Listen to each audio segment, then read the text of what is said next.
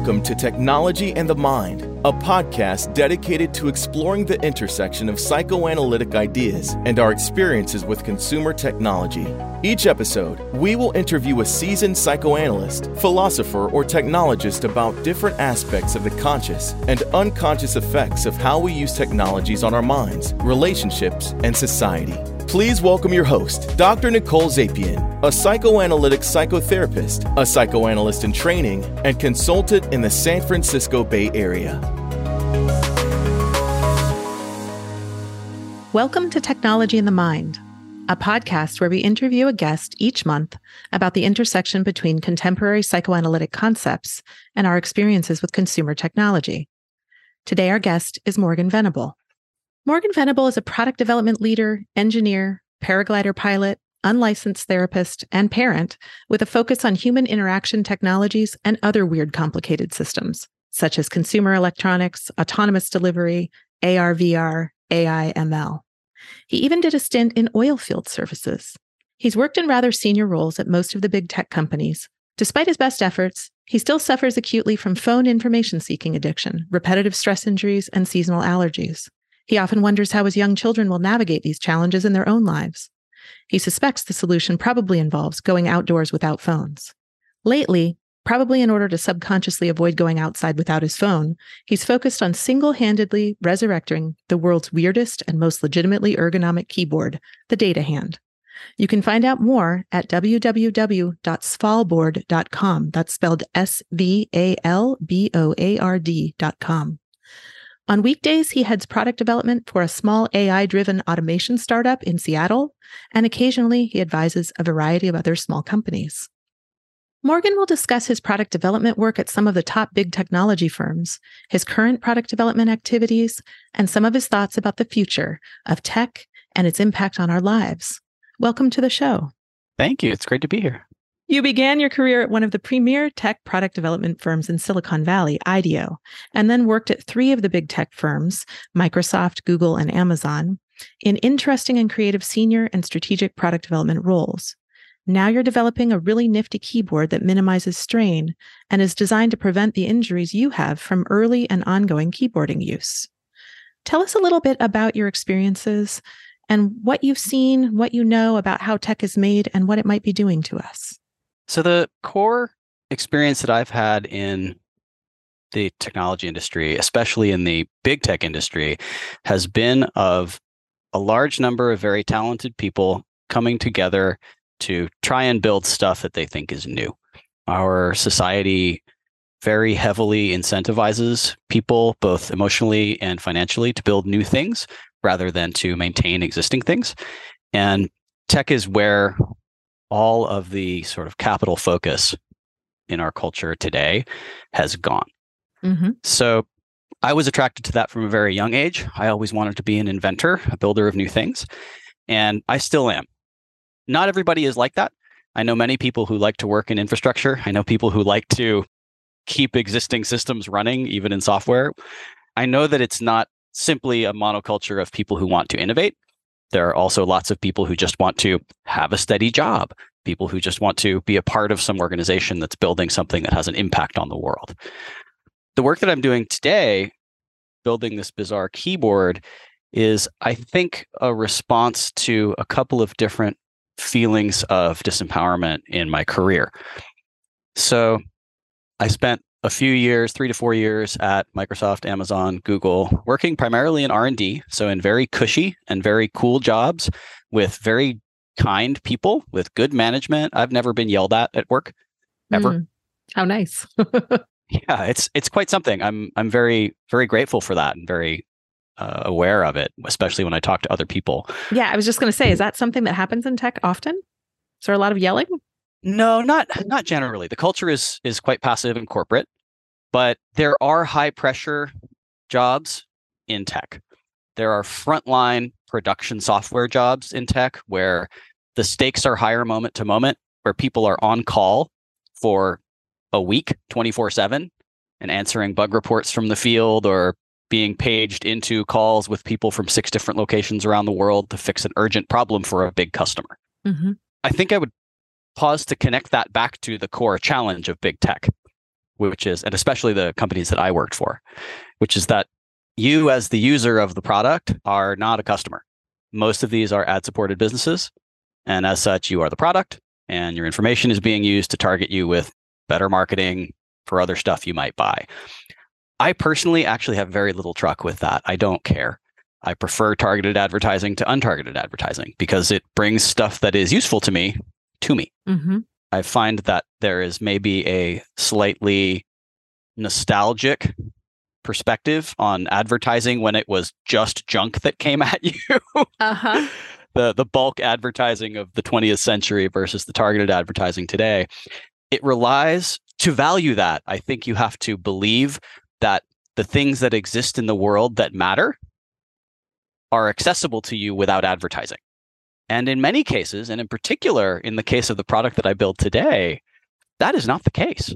The ability to find out about new things, especially when technology is racing so quickly and changing so many things about our lives in such positive ways, the ability to learn about those things, to discover new things, to discover new media, new art, is intermediated by advertising in some form, whether it's the technology platforms we use to consume music, or literally, in my case, the direct knowledge of the existence of this weird keyboard.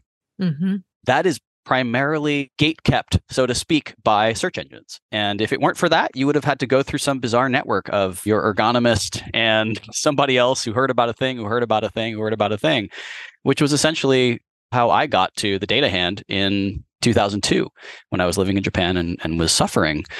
So I'm kind of circumspect and pragmatic about the overall business models of these companies, but I'm keenly aware of and extremely disturbed by the impact of their products on our attention, the fragmentation of our attention, and the distraction they create in the broader economy as an attractor of talent with money. So there's something interesting that you're saying. I'm busy thinking about people who are more vulnerable, who maybe can't think as clearly. They don't know what's in the secret sauce. You and I have had conversations about advertising. And when I was involved in consulting, there was the early ideas of how are we going to fund these things? I think Google's first question that they posed to us, they had 3 employees and they asked us, we have this nifty search engine. How are we going to fund it? How are we going to make it profitable? We suggested to them serving ads. And those were those little ads in the side. They were in the sidebar at the time. And it looked terrible. Advertising has come a long way. And I don't think that everybody has equal capacity to sift through or resist or think through the whole shopping cart process to the extent that you do. And I wonder what you think about that. Like, are we preying on vulnerable people, profiting from them, and then other people get to use it strategically to find more stuff faster that is more useful and ignore the rest? So basically, does it boil down to whoever has the best capacity to manage their attention is the winner in this? And whoever has the best capacity to think gets less of the unintended consequences and negative problems associated with advertising. What do you think? I'm not sure I agree. Oh, say more. I agree with you that the person who can manage their attention, the person with maybe higher executive function, greater systemic awareness of what's going on, is better positioned to extract value from these systems without necessarily bearing the brunt of the, let's say, pain. Mm-hmm. However, I don't think this is new. Uh-huh. American consumerism has always preyed on the insecurities of people. Mm-hmm. I think maybe the best examples of that in 20th century marketing are around the establishment of, let's say, gender-based marketing, targeting women and men for their various insecurities related to the deepest parts of their personalities. Marketers still do that, yes. Absolutely. They do it today. They did it then. They will continue to do it forever. Mm-hmm. And people have always been buying stuff they don't need as long as there has been an economic surplus. I would put a pin in the following subject, which is, what are these companies and what is this technology doing to people who do not have surplus resource, to people who do not have surplus income to spend? There's a lot of nuance in that one. In my current work today, I've started to scratch the surface of some of the deeper areas of labor relation and of the actual technological work and impact on places where the economics of advertising are uninteresting to Google, are uninteresting to Amazon. So my day job today, I work at a company that does computer vision, AI automation stuff. And it's backed by humans answering questions when the AI is unsure. Those workers obviously have to be affordable for the product to be affordable. So that work is done overseas in currently South Asia and in Africa. And the presence of these jobs, the stability of them, is life-changing for a great many of the people who have them. And this work is growing very, very rapidly. Many of us are aware of the somewhat gross work that OpenAI did to train ChatGPT. I believe most of that work was centered in Kenya and Nairobi. And they were feeding people what I would describe as a concentrate of evil. A concentrate of evil. Say more. Yeah. So in order to train a large language model, you need to provide it with a lot of data. And if you want that large language model to broadly, and I'm not saying that this is a deterministic process, this is a stochastic process. If you want that large language model to not talk about certain subjects, people have to review and label and feed that data to the model as training data. Uh-huh. So if you want large language models to, for example, uphold your general corporate policy of not engaging in or talking about child sexual abuse, you end up feeding a lot of that content, whether it's text or images, if you're talking about visual AI, to human labelers who curate and review it, who label it as this is inappropriate, don't train on this. Wow. But they have to make that judgment. And they have to get those images. That's right. They have to see this content or read this content. Where do they get the content? Right. From big, scary vaults. Wow. These places exist, but they are very locked down. Thank God. Yes. Yes. There's more to it, though. So just the AI space has increased the nastiness of all of this. But in reality, you don't need AI and large language models to have this problem for workers in underdeveloped economies or developing economies who speak English well enough to, interpret the nuance of stuff that's in text and so forth. You don't need AI models to have this problem. All you need is the problem of the commons. You need the problem of moderation. And so the firms that I've been working with in relation to automation, which is very mechanistic, we are asking questions: is the door open? Is the train in the station? Is the robot on fire? Whatever. Those questions are incredibly benign compared to trying to keep Facebook free of child pornography or just gore. Communities like Reddit, as an example, have generally done this through user flagging. So people post, unsafe for life gore stuff there, and people flag it, and it gets either put behind a fuzz barrier or it gets taken down, depending on whether it violates terms of service. But at scale, when you're talking about mass media and when you're talking about, let's say, international terrorism and money laundering and all of the really scary stuff out there, that is happening behind the scenes. There is absolutely no way that, for example, the NSA doesn't have access to what's going over WhatsApp right now. I just don't buy it. And there's a long history of backdoors for government into these systems for good reasons, right? To maintain national security in all kinds of ways and to abuse in all kinds of ways. So the people in these economies who are doing this work in moderation and in training these technological models that all serve advertising, they are unquestionably being harmed in aggregate. They are trading their willingness to take on trauma for money. So it's nothing short of the same thing that we've had since the beginning of time with like deforestation and the cacao plant in Mexico, it's for the benefit of people who can pay. They take on trauma, child labor, in this case, child pornography, in this case, all kinds of evils and upsets. Yeah. This is a dirty job. You could send Mike Rowe to do this job in India or in the Philippines or wherever else, and you would get an interesting episode, but it would be too spicy for TV. Yeah. Yeah. Wow. So what do you think about that? I mean, what about these effects? And what about knowing that the thing that maybe is useful to me in some ways, I can't see how it's made or how it's going to be made. And you've just told me. My stomach is turning. What about that? How can we minimize this? Like, is there a fair trade AI, There is not. There is only that which exists and that which might exist. That which exists has been paid for. The human suffering that has occurred is done. It may be ongoing, and we should be careful about that, but that's what may be. What is that ChatGPT exists and provides, in a wide variety of use cases, mundane utility. Mm-hmm. I do not believe the "oh no, artificial general intelligence is going to take over the world real soon" line. We need to hear more about your opinions on that. Why? Yeah, there are very real scenarios where those things do become problematic, and folks who are writing on those subjects today, I think, are doing important work. Okay. And you trust them? I trust the people who are writing on it. Mm-hmm. I don't trust anyone to do the right thing because all of the incentives are wrong. Mm-hmm. Say more about that. There's a lot of money to be made in this, no? There's a tremendous amount of money to be made, for sure. Most of the things that are about making money aren't necessarily the grossest uses. Mm. The places where it becomes problematic is where people start to trust the God in the machine. Mm-hmm.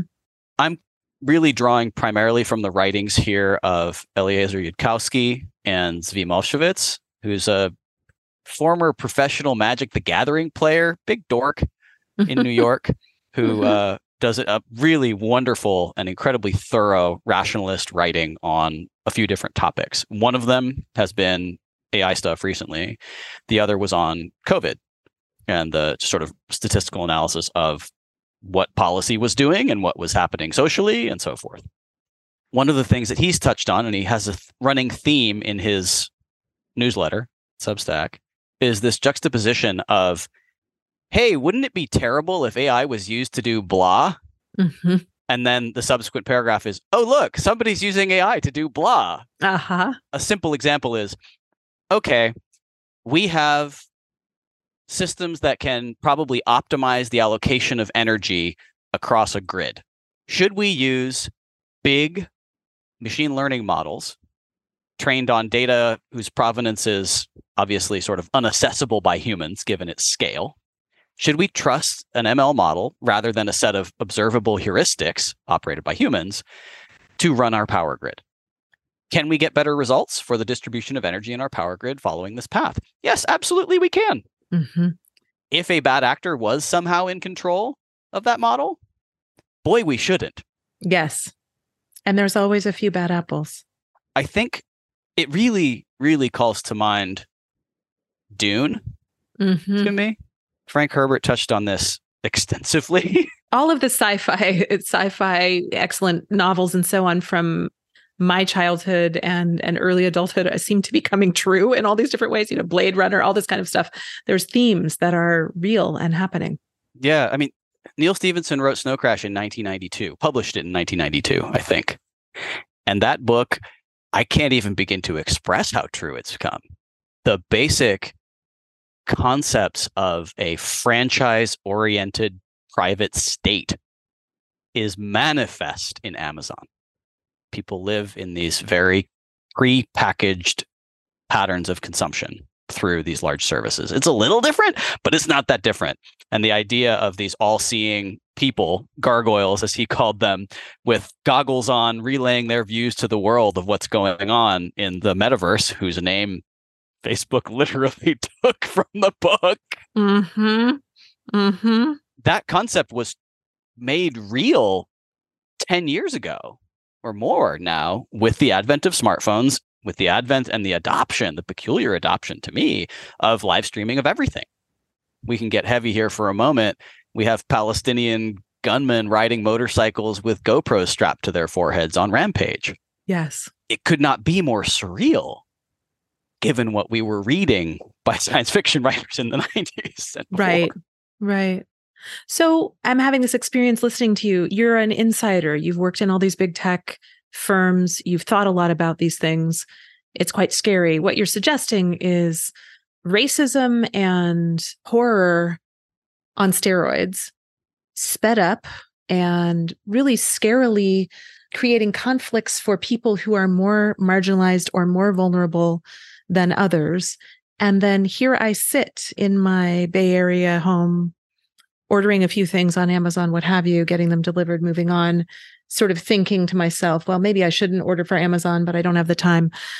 Googling whatever, using ChatGPT, et cetera. What could we do to make this better? I mean, I've oftentimes thought in marketing, in a former career where I did some marketing research and consulting, we would notice the moment where something was too sickening, and then there would be a new market for something that was healthy of the same variety. Is there some incentive that we can push to the consumer, or is there some regulatory body, or is there some ethical imperative that we have at this cultural moment to address some of these issues so that we don't have pain and suffering everywhere on blast forevermore, and our most vulnerable people suffering even more? I think it's important up front to differentiate the many different kinds of harm we may be perpetuating. One, it's good to be aware that what we do may perpetuate harm. Two, it's good to be pragmatic and understand that the world as it is has always contained harm, and that the alternatives we choose may not be on net better.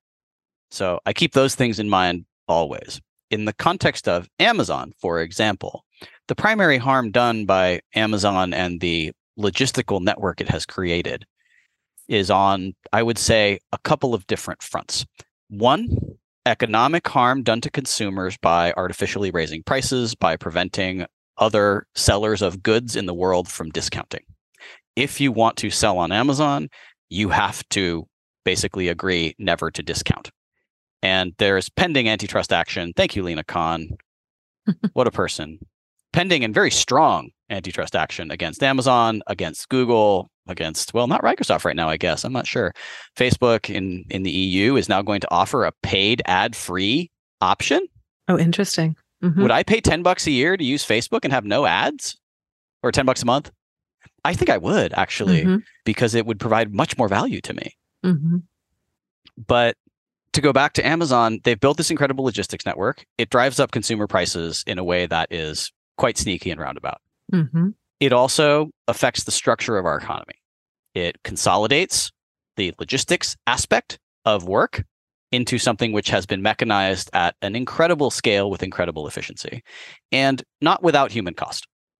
The fulfillment centers that Amazon operates are places of, again, incredible efficiency, incredible measurement, and incredibly high turnover. They rely on worker populations who are generally on the margin, working class people who do not have much choice in what job they take.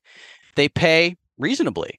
They offer, for the most part, a decent and humane working environment by any historical global standard.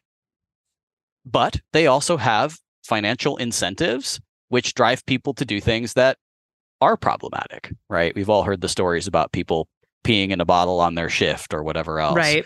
Most of those stories to me are on the margin. What Amazon has done, by and large, from what I've observed, first person in these facilities, is built a management structure which manages to communicate from the very highest layers of the company all the way to the very lowest layers of the company with unmatched clarity. What the purpose of the activity is and how it should be optimized for the benefit of the company and for the consumer. Whatever Amazon is doing driving up prices for me, they are also dramatically simplifying my life, especially as a parent of young children.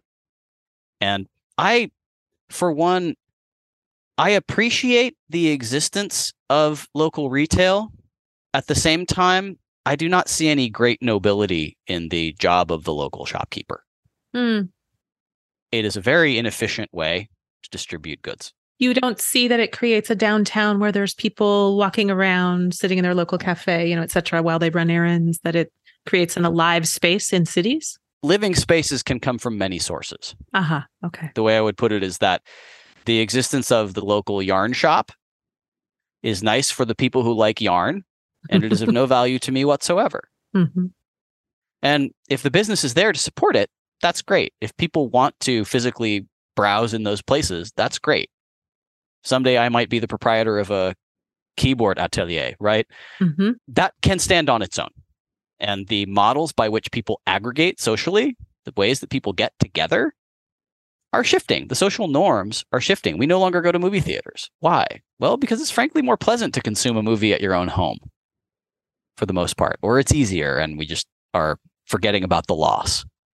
I try not to be generically nostalgic for retail, which was mostly, for me as a child growing up in San Francisco, only of marginal utility. Mm-hmm. An example of something that was not only of marginal utility was Cliff's Variety Store on Castro and 18th in the middle of San Francisco. When I was a child, you could go to Cliff's and it was a hardware store. You could go in and you could buy a 4x8 sheet of plywood and they would cut it to size for you and do any number of other simple custom things that required a labor force that knew how to operate some basic machinery and was very focused on the neighborhood. If you go there today, it's more of a tchotchke hardware store. Those services don't exist anymore. That's due to economic pressures. That's due to the growth of big box retail. And let's be clear, Amazon and Home Depot, I am not picking a side there. Those are both big, messy, logistical things that concentrate a lot of capability in a single economic entity and provide incredible value to consumers in terms of driving down prices and increasing access to, in this case, building materials. I just went through a home renovation when we moved into our current house. And the idea that I could have managed that process without hiring somebody else and paying a whole bunch more money to get all the materials and get it all together, the idea I could have done that without Amazon to source fixtures and Home Depot to, help me get plywood and all that on demand a few miles from my house, it's crazy. There's no way I could have done it the way we did it. We used to page through catalogs. That's right. Yeah. That's right. Yeah. You used to have the choice of the house that came in the Sears catalog, right? Yes, exactly. Precisely. Yeah. So I am very thankful for that. And I do not worry personally much that Amazon is the problem with the death of American street level retail. The problem with our society economically, the structure of our society, if we feel that jobs are not dignified, the problem is that we do not require that jobs be dignified. And the broader problem is actually not that work is not dignified. The problem is that people are not considered worthy of dignity unless they work, which leaves them essentially dependent on work for example, health insurance, although we've made some strides in that. We have made almost no strides in supporting people with dignity if they choose not to work in any other way. Mm-hmm. And that, I think, is probably a strategic mistake. I think that the things I have observed in my wife's native Finland around the social contract to support people who are suffering in one way or another, or people who choose not to work, that contract can be structured differently. It can be structured more respectfully, and it can lead to better outcomes across the board, which is not to say that Finland is a paradise. The incredible entitlements you get as a Finnish citizen also, in some roundabout way, make them quite insensitive to, I guess, what I would call diseases of despair, alcoholism as an example. Addiction in Finland is treated as primarily a moral failing. There isn't much treatment available for addiction. They will simply say, hey, you seem to have these health problems because you are alcoholic. Perhaps you should try not being alcoholic. But they will continue to care for you your whole life as you drink yourself into diabetes and blindness. I got to say, that takes some stones, man. Yeah. I find it quite surprising. It's quite Midwestern and puritanical in its way. Mm-hmm. Probably explains why all the Finns in the United States are in the Midwest. Never remained there, aside from some pockets in San Francisco, the Bay Area, San Jose, and Seattle. So tying this back to how do we assess the types of harm that we are doing when we patronize certain kinds of businesses? And also, how do we address it? Yeah. When we support Amazon, we are supporting certainly pressures on street level retail. You can sit where you like on that. No big deal. The alternative to people complaining about how Amazon does not provide good enough conditions for workers in its warehouses is for laws to be updated to establish what the actual rules should be that we believe are appropriate as a society for how workers should be treated in warehouses or anywhere else. This renegotiation is happening right now. It's happened primarily, I would say, in the most dramatic way during COVID in the renegotiation of the social contract around work by white-collar professionals. Productivity of corporate work today is much lower than it was before COVID. I think that's because nobody cares. And I think that's okay. I do not care a whit how much productivity Google gets out of its white-collar employees. This is the slowest strike in history. And there are concessions being made now in the face of inflation, even to the UAW and various other unions. And I think broadly across the board, there is a recognition, even in the Republican Party, which has historically been pretty anti-labor, that workers have been getting a raw deal, poor Americans have been getting a raw deal, and things like whether or not someone is considered an employee of Uber on the basis of certain criteria may need to be reconsidered or renegotiated.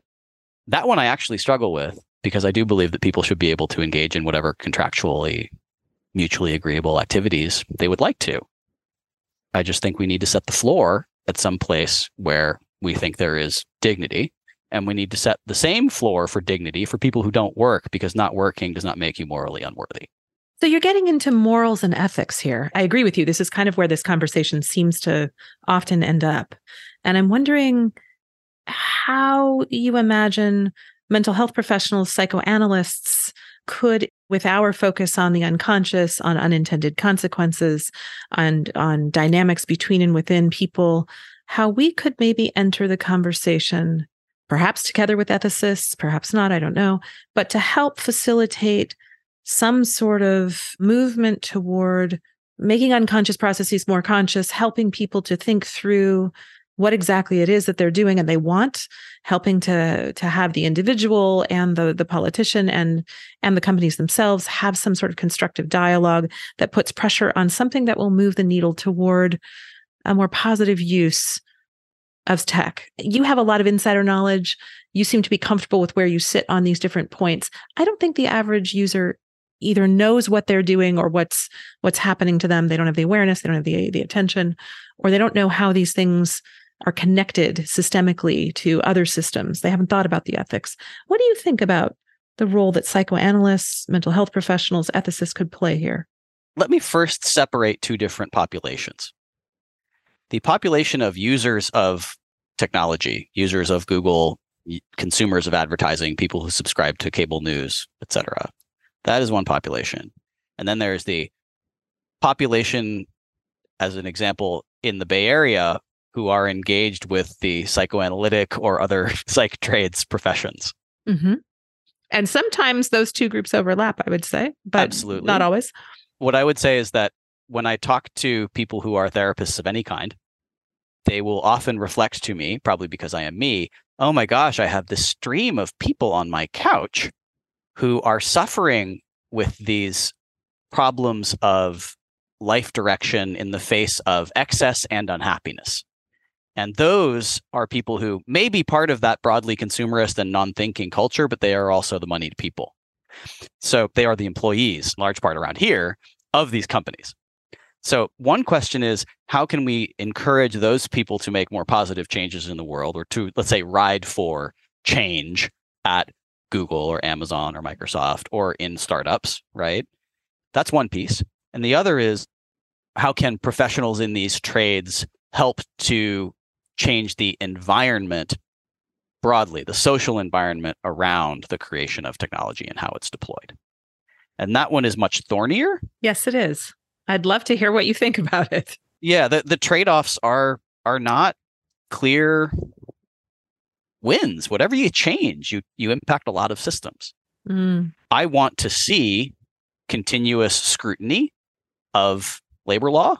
Mm-hmm. I want to see people who are involved in the creation of technology, when it starts doing really new things, get some extra attention from government in terms of understanding what regulation is appropriate, what regulation will be helpful, versus what regulation will simply try to keep us in an era that has passed. Mm-hmm. So, what about, and this is maybe what I've been thinking about, the idea that when something new is created, instead of just doing standard usability testing or what have you, that somehow, and maybe this falls under regulation, that someone is consulted who has an understanding from a psychoanalytic perspective, from a mental health perspective, from an ethical perspective, to be able to evaluate, you know what, this is going to have these unintended consequences. For example, when Facebook first came out, I said, oh no, that is just like the high school yearbook signing scenario when it first came out. And that's all it had.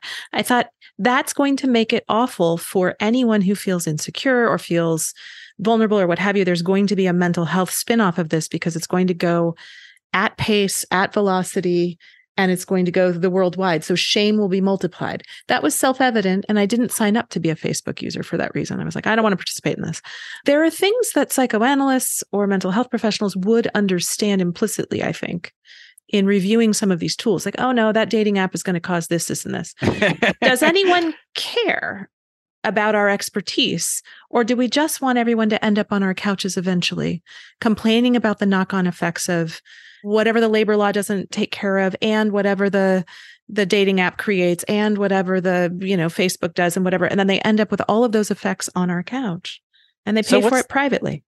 So what's the counterfactual? The counterfactual in the case of Facebook is that they did not launch Facebook because they listened to a psychoanalyst who told them this was going to cause all of these problems.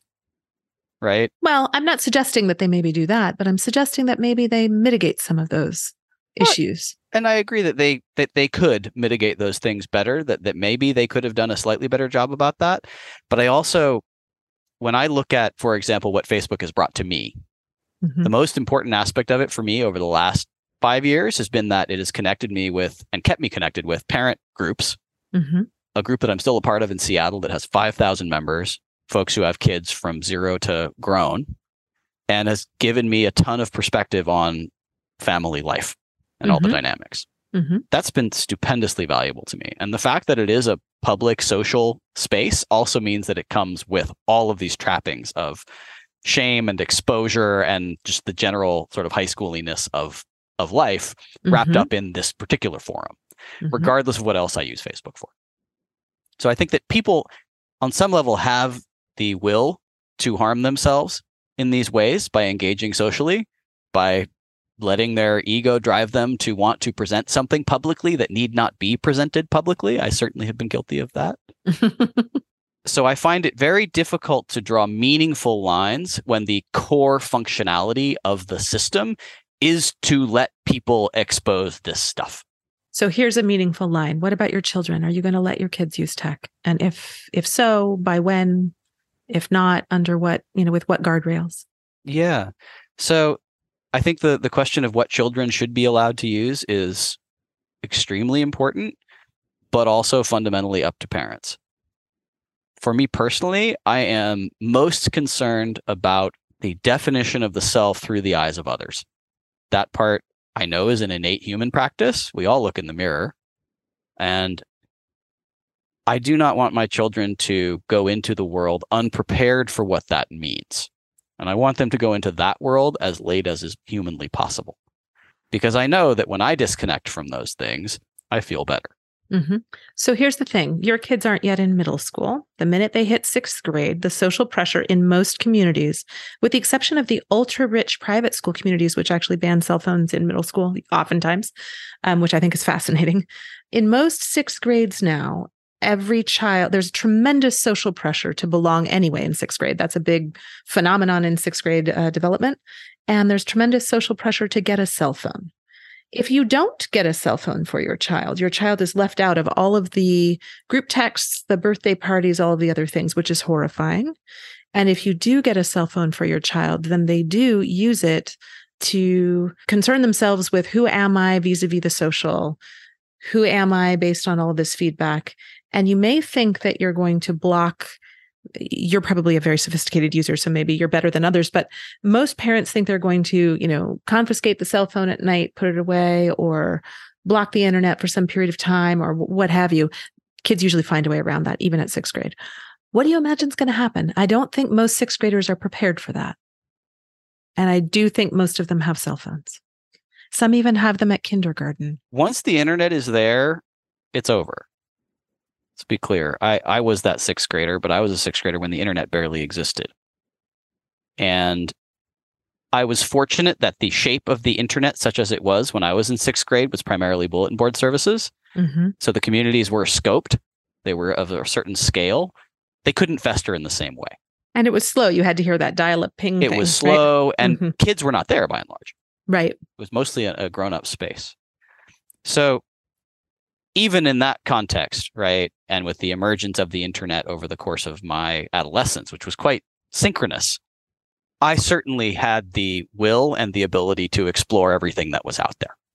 There just wasn't as much. Do you think any of that harmed you? No, I do not. I do not. I had exposure to basically people being jackasses on the internet periodically. Mm-hmm. But for the most part, it connected me to people. It let me connect with people who were like me when I felt very isolated as an adolescent, which is a very common feeling in adolescence. And that was incredibly valuable. The disruptive effects on attention existed even then, right? And they exist today in my own information-seeking behaviors at my computer. So those problems have always been there, but the phone and the physical presence of it with us is the new, quote unquote, new part and the most addictive. I think the part that's different, though, is if you're a sixth grader now and you start with an iPhone, it's kind of on fire. You don't have, I'm a little older than you. I remember the analog world. Then there's this place where it was dial up and my cell phone, you needed to like pull out an antenna and you could only, you had a BlackBerry or whatever. It was so slow that the addiction quality sort of snuck up on you. It wasn't that interesting. You would put it down after a certain point.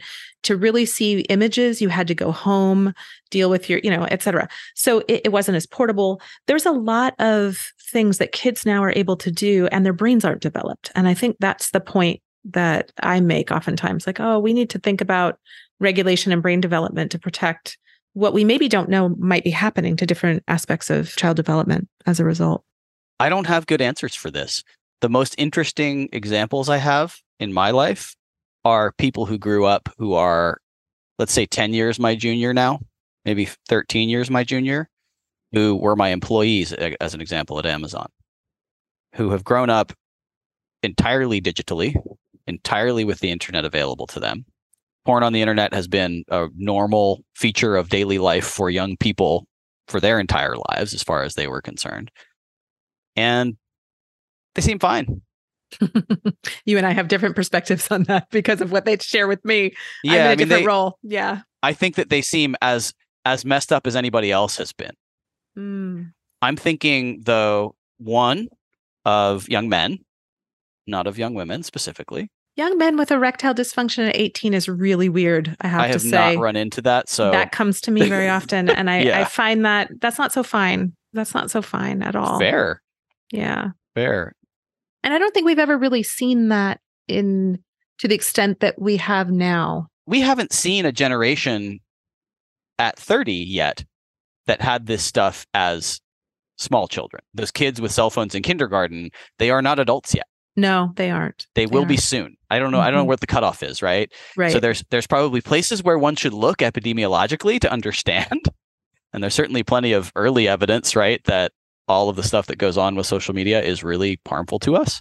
But ultimately, this is going to be in terms of mental health, a battle between the people who have executive function and understanding of systems and a management of their own attention, who can make those choices. Is it possible for a child to grow up today in these circumstances and end up like that?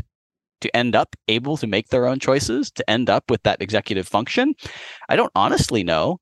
There's some I read somewhere, I don't know who wrote it, that the criteria, the cutoff for an ADHD diagnosis in the 1960s, we now all meet the criteria, that it's culturally and historically bound, and that we've kind of moved the needle on what we consider not paying attention. We also have computer generated, ways of testing for ADHD and so on, but which is funny in and of itself. But if anybody interviewed any of us in the 1960s, they would diagnose us all, which is fascinating. Yeah, and I think their cultural frame would be dumb. I guess that's touche. Fair point. There were a lot of things pathologized in the 1960s. Good point. I don't agree. Meet my bar. Yeah, and I that's consider deeply, deeply inhumane and anti-freedom.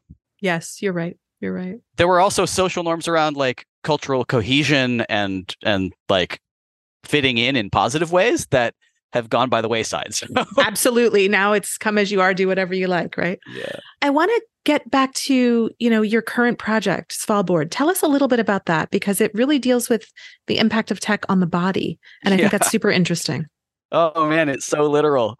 I started using keyboards when I was very small. We had an IBM PC in the house from the time I was about 3 or 4 years old, and was typing a lot for communication and for game stuff when I was probably from the age of about 10, thereabouts, and used a crappy Microsoft ergonomic keyboard for 10, 15 years, maybe 10 years. And when I was working in Japan, I was carrying my keyboard back and forth to work, and I had RSI issues at the time. They were already not good. But that keyboard got wet in a typhoon as I was riding my bike to work, and I needed something to replace it. And I went looking for the craziest stuff I could find. And I found this thing called the data hand, which positions the keys right around the tips of the fingers to reduce the amount of movement and provides very, very low actuation forces to reduce the ergometric work done during typing. And it completely fixed my RSI. I took a chance on a $900 keyboard on the basis of 100 pages of testimonials, one of which was from my old friend and college classmate, Dave Zito, who I wrote to and was like, hey, dude, did you ever use this keyboard? And he was like, oh, yeah, that was awesome. I remember that thing. And I was like, okay, sold. So this thing fixed my arms.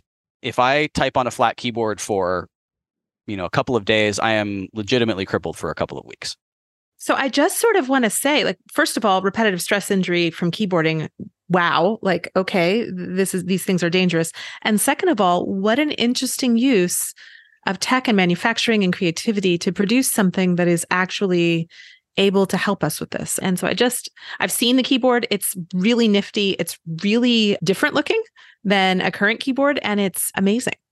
It's amazing. It's truly, truly creative. I think this is kind of at the core of why I don't really like to align myself with the raw anti-technologist crowd. The world has always been very unaccommodating for people with injuries, right? The ADA is a very important piece of legislation. People who have challenges with physical access to things, whether it's RSI or missing a limb or whatever, they can find such accommodation today that was never possible before. My uncle died of ALS 10, 15 years ago, and I watched him go through every stage of that process of losing first the ability to speak and then the ability to use his hands and so on. And in seeing all of the adaptive stuff that he worked with on his journey, I saw such grace in technology. And the technologies that are ascendant today when it comes to removing the drudgery of composing stupid prose or building prostheses that adapt to an individual's specific anatomy, when you think about additive manufacturing, those things have tremendous power for people to cross barriers that have historically been the source of their oppression. Mm-hmm. The inability to access translation is something that prevents people from accessing markets. The work that has happened for example, in Google research on translation, machine translation, is life-changing across the world. The fact that Americans only use it when they go to Italy and want to order some gelato is frankly irrelevant. Nobody I worked with at Google cared about that at all. What they were interested in was the ability for people who live in broadly multilingual communities where there's a lot of fragmentation of markets and things like that, for those people to be able to get help when they need it from government services, from people around them, and so forth. So I view the work that I'm doing with this weird keyboard as building prostheses for people who need to type for their living. Including yourself. Including myself. And just people who want the most amazingly wild and adapted thing they could possibly have. And I view it very much in the same vein as those other kinds of assistive technology with relation to language or visual understanding, right? Imagine being a blind person today and being able to get a reasonable kind of scene summary of an image that's on a screen without a person having had to write it for you. Yeah. It's amazing. It's not perfect, but it's amazing. So we do have to remember that some of these technologies can be used for good, despite the fact that there are people in Nairobi or wherever coding child porn and people with attention deficit issues or executive function problems struggling. There are people in these places classifying content. Yes. There are absolutely positives that come from this stuff. And I want to believe that the impact we can have on the world when we engage with it earnestly can be positive. There are systemic changes that are afoot that we can't necessarily fix, that the engagement of a given discipline in the development process of will not necessarily change because the economic incentives are large and because the utility incentives to groups other than the people those people are concerned about are too large. Yes. So to me, what I like to see as a person working in the technology industry, the bar that I hold for myself is that I will not work with people whose ethics I do not trust. I will not work with people who are not mindful of the harm they may cause to other people. Are you, because of your capacity, your intelligence, your ranking in these different firms, are you perhaps more privileged than others? Oh my God, in your ability so to put that, privileged. to put that stake in the ground? This is the other side of the coin. So I work at a company that sends imagery to people who annotate it. Mm-hmm.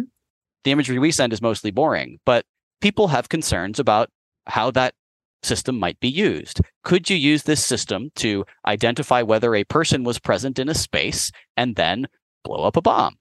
Yes. Yes, you could. You could do that a lot of ways. You could do that through much simpler ways. It would be silly to use our service to do that, but yes, you could do that. That immediately begets the question, why is it our company policy not to work on weapon systems or targeting systems? And the answer is because we are privileged. I have friends and colleagues from Israel who worked on Iron Dome. If that's not a weapons and targeting system, I don't know what is. At the same time, I am thankful that they did that work.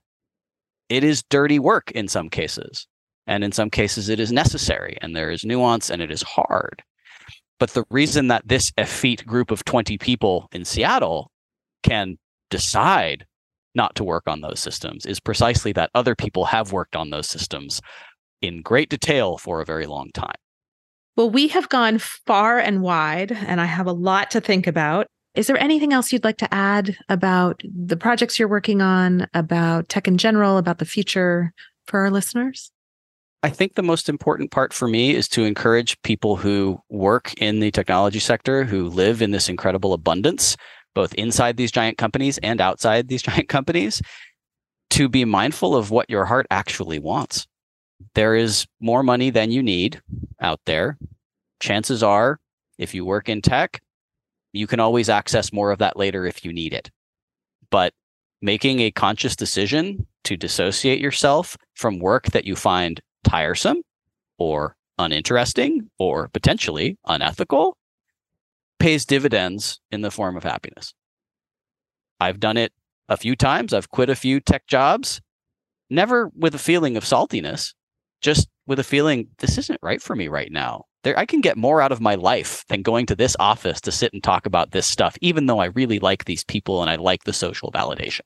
But having walked away a few times from those roles, pretty happy to be where I am right now, building things that directly bring people joy. And I think that actually Zvi Moshovitz wrote a piece on this a while ago about how we should distribute all of this surplus wealth that comes from AI taking all our jobs. And he was like, well, maybe in China, what they do is they print money to pay people to like make the streets beautiful, to trim the trees and all of these other things, because labor is dignifying in some way in many societies. And perhaps the labor that we should be considering important, given the rise of social media and all of the harms that we see in our society in terms of mental health crises, perhaps we should be funding people to just go and be therapists and do therapy for free for people. Mm-hmm. Why not? Right? That's an interesting way to look at it, certainly. And I would argue maybe even psychoanalysis, so depth therapy, if sure, people yeah, want I'm it. saying broadly the psych understood. trades generally. Mm-hmm, mm-hmm. But that sounds like an interesting vision. Another science fiction, futuristic, that may not be so ungrounded at all. I hope not. Mm-hmm. It's very positive. We've been speaking with Morgan Venable. You can find him at www.svalboard.com.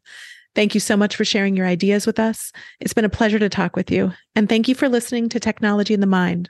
Next, we'll be talking with Dr. Alexander Stein with Dolus Advisors, a psychodynamically informed consultancy to people at the top of organizations on issues involving leadership, culture, ethical governance, misconduct risks, and other institutional matters with complex psychological underpinnings. Please join us at Technology in the Mind on Apple Podcasts, Spotify, or wherever you get your podcasts. Technology in the Mind was funded in part by a grant provided by the American Psychoanalytic Foundation on behalf of the American Psychoanalytic Association. Thank you for listening to this episode of Technology in the Mind. If you would like to learn more about psychoanalysis and technology, please visit the Center for Psychoanalysis and Technology at www.centerforpsychoanalysisandtech.com. For additional episodes of Technology in the Mind, you can find us wherever you find your podcasts.